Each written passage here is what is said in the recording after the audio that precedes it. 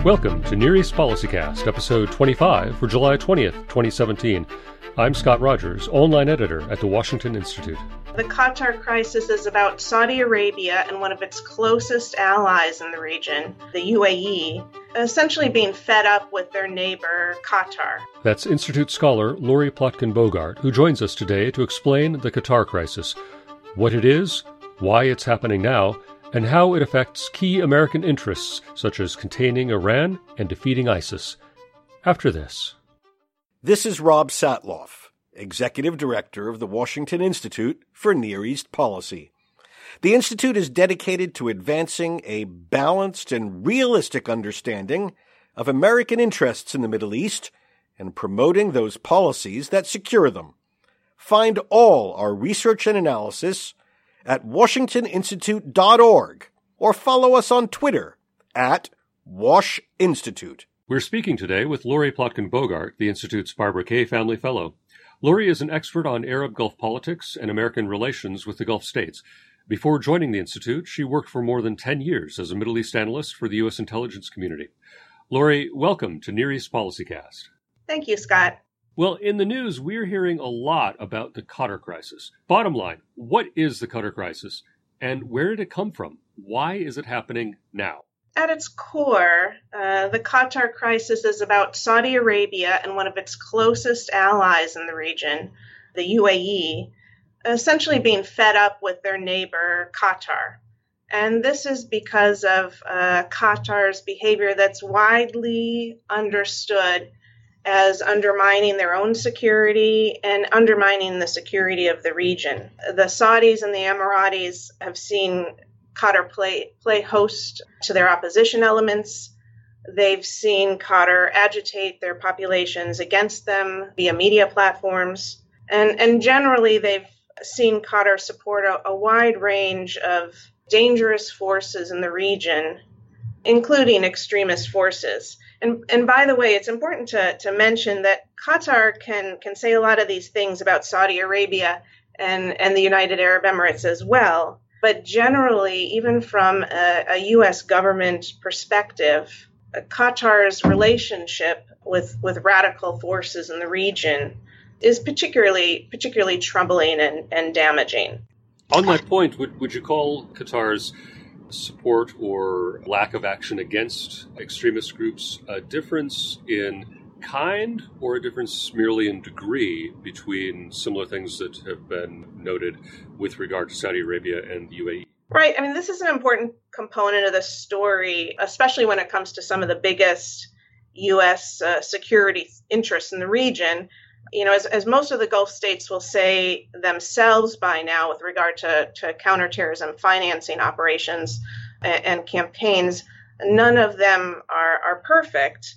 But to U.S. officials and government analysts working on these issues with the Gulf states, there's a clear hierarchy when it comes to who's the most proactive against terrorist financiers and who cooperates with the U.S. on CT issues most easily. And frankly, Qatar has been near the bottom of the list. It's important to say that Qatar has taken steps in recent years and even in recent days and weeks in the context of the current crisis. But these steps have been limited, they've been slow, and they've been pursued essentially only under tremendous amounts of pressure. So there are valid questions about whether Qatar can institute real substantive change after all these years. And this is something that our Saudi and Emirati partners are concerned about too. But for sure, the United States would welcome it. And essentially, it would require a shift in Qatar's political approach. Well, and you mentioned several of the Gulf states' complaints against Qatar deal with media issues, and that I think for many Americans will boil down to Al Jazeera. So when it comes to Al Jazeera, is this an issue of press liberty or an issue of support for extremism? So it's certainly not an issue of press freedom. There's no free press in Qatar. There's no free speech in Qatar. And Al Jazeera it's a state-funded channel with a state agenda. But that being said, Al Jazeera does have many faces. Its English channel does reporting that rivals some American stations, and its Arabic channel, has hosted legitimate voices that don't get airtime on other state media in the region. But the bottom line is that Al Jazeera Arabic also hosts terrorists and terrorist supporters, and it provides a platform for them to spread radical ideology. And this is something that shouldn't be overlooked, and it's irresponsible to turn a blind eye to this, particularly given the risk, the high risk of extremism in the region right now. I think originally the Saudis and the Emiratis called for the complete shutdown of Al Jazeera. And I think they've come around to saying, okay, we're not asking for a complete shutdown, but let's address some of the programming. And I think that's a positive development and a worthwhile effort that the U.S. should work with and support. We've talked about terrorist financing and Al Jazeera, yet we've barely scratched the surface of the Saudi list of complaints. So can you boil it down to first principles for us? What is the confrontation with Qatar really about? It's essentially about the security and survival of the Gulf monarchies. And the Gulf monarchies have been among the survivors of this post-Arab Spring environment, but that's been ravaged by war, civil war, revolution, extremist forces. And even though the Gulf monarchies have survived this environment, they continue to be gravely concerned about dangerous forces infecting the stability and security of their own societies, and they continue to ask how do we protect ourselves. So for the Saudis and the Emiratis, part of the answer lies in getting Doha to stop providing support to extremists as well as those countries' opposition. The break in relations involves not only Saudi Arabia and the United Arab Emirates, but also the small island Gulf state of Bahrain and Egypt. And this break is very deep and far-reaching. It includes a break in political relationships, economic relationships, social relationships. Qatar is essentially not able to use the airspace of its neighbors. It can't use its land border. Its only land border, which is with Saudi Arabia.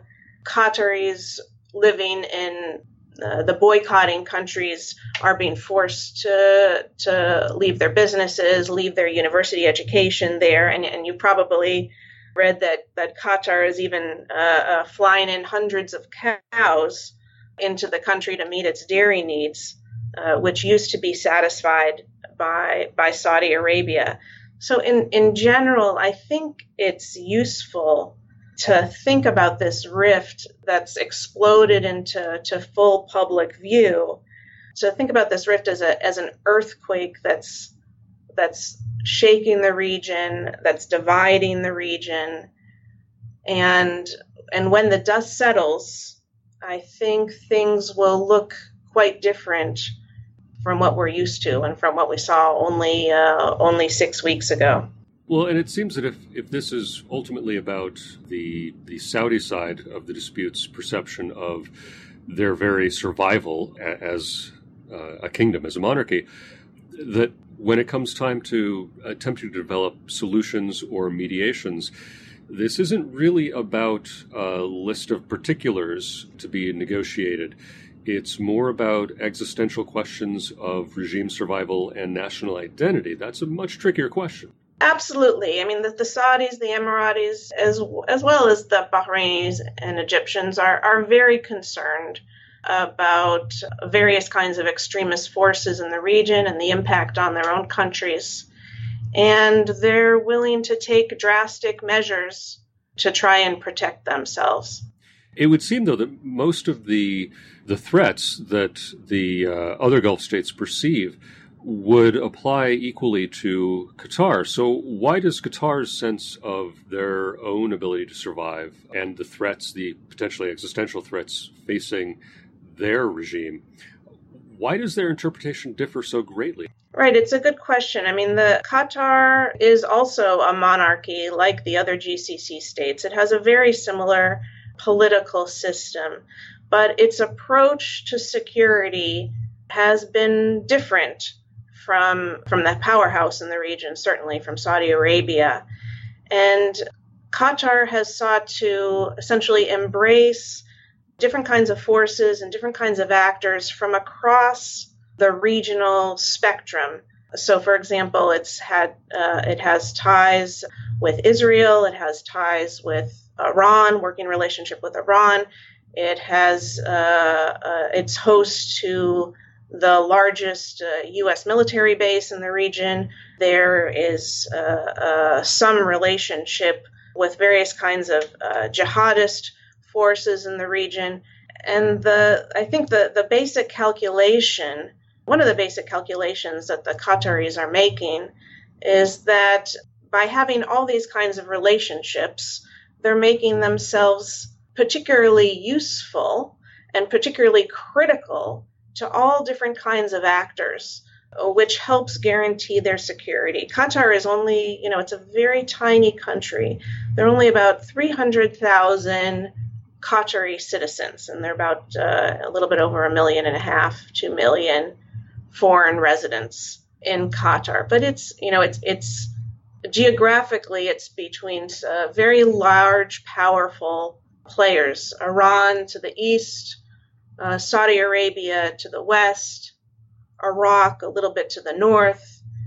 And it's had decided to follow a different kind of security strategy than many of the other Gulf states. As a country in between, it's been following more of a hedging strategy then? Well, some people have used the hedging term. I think it's useful to think of Qatar as friends with everyone, as welcoming all kinds of relationships. And sometimes this is, looked upon positively by regional actors in the United States, but often it's also looked upon very negatively as essentially providing support to the very dangerous forces that, for example, the counter-ISIS coalition is trying to eradicate from the region. And when it comes to the question of timing, why now? It's been suggested that President Trump's visit to Riyadh triggered the Saudi ultimatum to Qatar. Is this true? I think the Trump visit to Riyadh is part of the larger picture. I mean, if you remember when Trump was in Riyadh in late May, he gave a speech to about 50 plus leaders of Muslim majority countries. And he essentially encouraged them to take security into their own hands, take the region's security into their own hands. You may recall he said, drive them out, drive out the terrorists, take action against the terrorist supporters.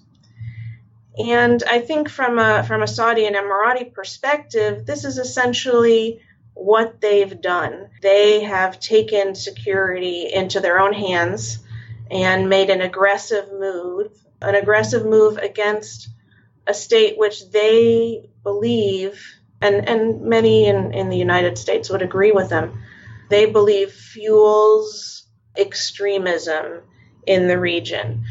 I think the larger backdrop to this crisis is the general support that leaders like Mohammed bin Salman of Saudi Arabia, the new crown prince of Saudi Arabia, and Mohammed bin Zayed of the UAE, who is the de facto leader of the UAE.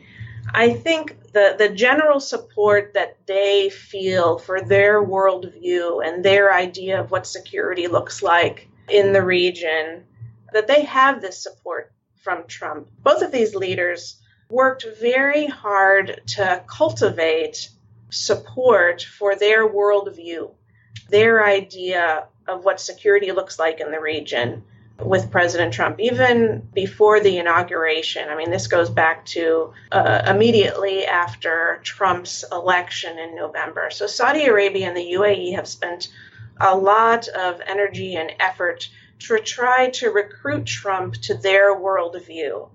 And I think they had, a fair sense that if they moved against Qatar, they would have the support of President Trump. And so far, if this was indeed their calculation, I think we can say that their calculation has proved accurate. That speaks to what Saudi, Egyptian, that side of the ledger sees as what's at stake for them and their interests. What's at stake for U.S. interests, though, in the Qatar crisis? There's a great deal at stake for the United States. I mean, if we think of almost all of our key interests in the region, so that's, the war against ISIS, which, by the way, is run operationally out of Qatar at the airbase there, the larger battle against Al Qaeda and other jihadi groups, deterring Iran's destabilizing activities, working towards kind of longer-term stability in the region, guaranteeing the supply of oil from the Gulf to the world economy and to world buyers. All of these issues carry the potential to be impacted negatively by this crisis. If there's a destabilization to one or more countries that results from the crisis, or if there's kind of some alliance shifting, which we've already seen that results from the rift. So there's a lot at stake. At the same time, in the same breath, I think it's important to talk about what would happen if we continued as is. Qatar's behavior has been dangerous from a U.S. government perspective, even though they've also been a very good ally on many levels. And the U.S. has tried for years, in the context of a very close relationship with Qatar, they've tried for years to encourage Qatar to change some of its political approach. And the U.S. has had limited success. So right now it's really a gamble to say how this crisis is going to pan out. For example, is this crisis ultimately going to help the cause of fighting extremism, or is it going to hinder the cause of fighting extremism? And I think the question that we want to focus on right now is, how do we try to steer the current situation so that it helps that fight? And I think, frankly, the answer is working with all parties in the crisis on the terrorism challenge, on issues of financial support as well as issues of ideological support for extremist forces. That role for Washington that you're recommending, is that primarily a long-term strategy about changing the basic facts on the ground and the incentive structures that the various governments face, or is that a course that might permit a more immediate calming of tensions and reconciliation in the very near term between Saudi Arabia and its partners in the crisis and Qatar on the other hand? I think there's a good chance that we'll be in this crisis mode for a while, unfortunately. I think this crisis mode is actually the new normal. And this is the case given some foreign policy challenges we have here in Washington, as well as the very strong and firm positions of our Gulf partners. One of the challenges we're having is that we face in this crisis is that we're hearing mixed messages from different corners in Washington. And of course, not only Americans are hearing this, but our Gulf partners are as well. President Trump has essentially taken the Saudi and Emirati side in the conflict, essentially saying that the priority is fighting terrorist support, fighting terrorist financing. Secretary Tillerson, and as well as the Pentagon, seem to be most concerned about the threat to stability that this crisis has created. And they seem somewhat sympathetic to Qatar's position in this regard. And meanwhile, all the different parties of the conflict, the Saudis, the Emiratis, and the Qataris, they are all seeing pockets of high-level support in Washington for their positions, and they're digging in their heels. And I think this is part of the reason. And it looks like this mixed message challenge won't go away. Another challenge is that the Emiratis have essentially come out and said a number of times, we want to solve this crisis in the region. We want to deal with our neighbors and find a solution in the region. So, of course, all of these actors have strong relationships with Washington, and certainly don't want to look like they're not willing to discuss the problems with them. But this is a challenge for Washington if some of the key parties in the conflict really want to find a solution within the Gulf Cooperation Council, rather than via outside actors. You've said that this could become the new normal, though. So what would a permanent rift among the Gulf Arab states mean for American policy with regard to both Iran and the fight against ISIS? A permanent rift would complicate U.S. policy on these issues, certainly.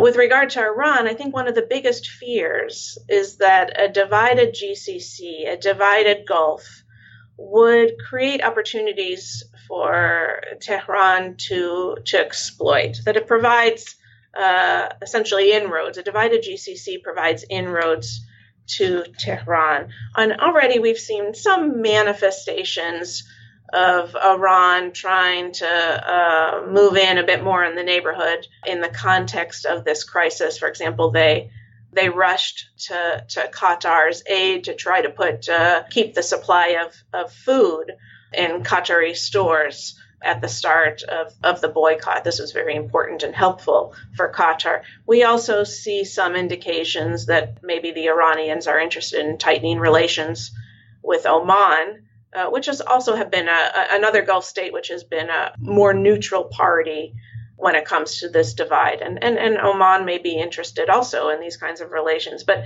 I think we can say generally that a stronger and more powerful revolutionary government in Iran is not in the U.S. interest and not in the interest of any of our Gulf allies.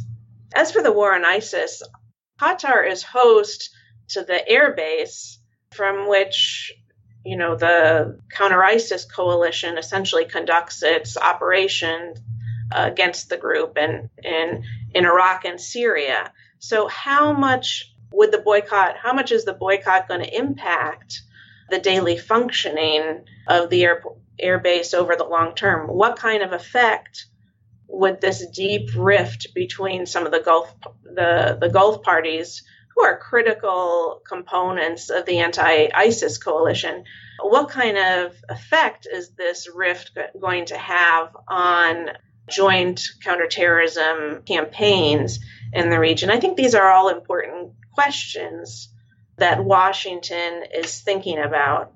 At the same time, I do think it's fair to ask, how big is the risk of continued Qatari support to dangerous forces in the region? This is also an important point to consider. I think the bottom line is that this is uncharted territory that we're entering. And Washington should continue to do its best to minimize potential risks in this crisis, essentially by preventing escalation. That's a realistic expectation right now, to try and prevent escalation of this crisis. And the opportunity is that's ahead of us is to try to strengthen counterterrorism cooperation and campaigns with all of our partners in the region. We've been speaking today about the Qatar crisis with Lori Plotkin-Bogart, the Institute's Barbara Kay Family Fellow. Lori is an expert on Arab Gulf politics and American relations with the Gulf states, and a former intelligence analyst. You can follow Lori on Twitter at LPBogart. That's LPBOGHARDT. Lori, thanks for joining us today. Thanks very much, Scott. This has been Near East Policycast from the Washington Institute. For more research and analysis on the Middle East, find us online at washingtoninstitute.org, follow us on Twitter at WashInstitute, and subscribe to us on YouTube at Washington Institute for events and video explainers.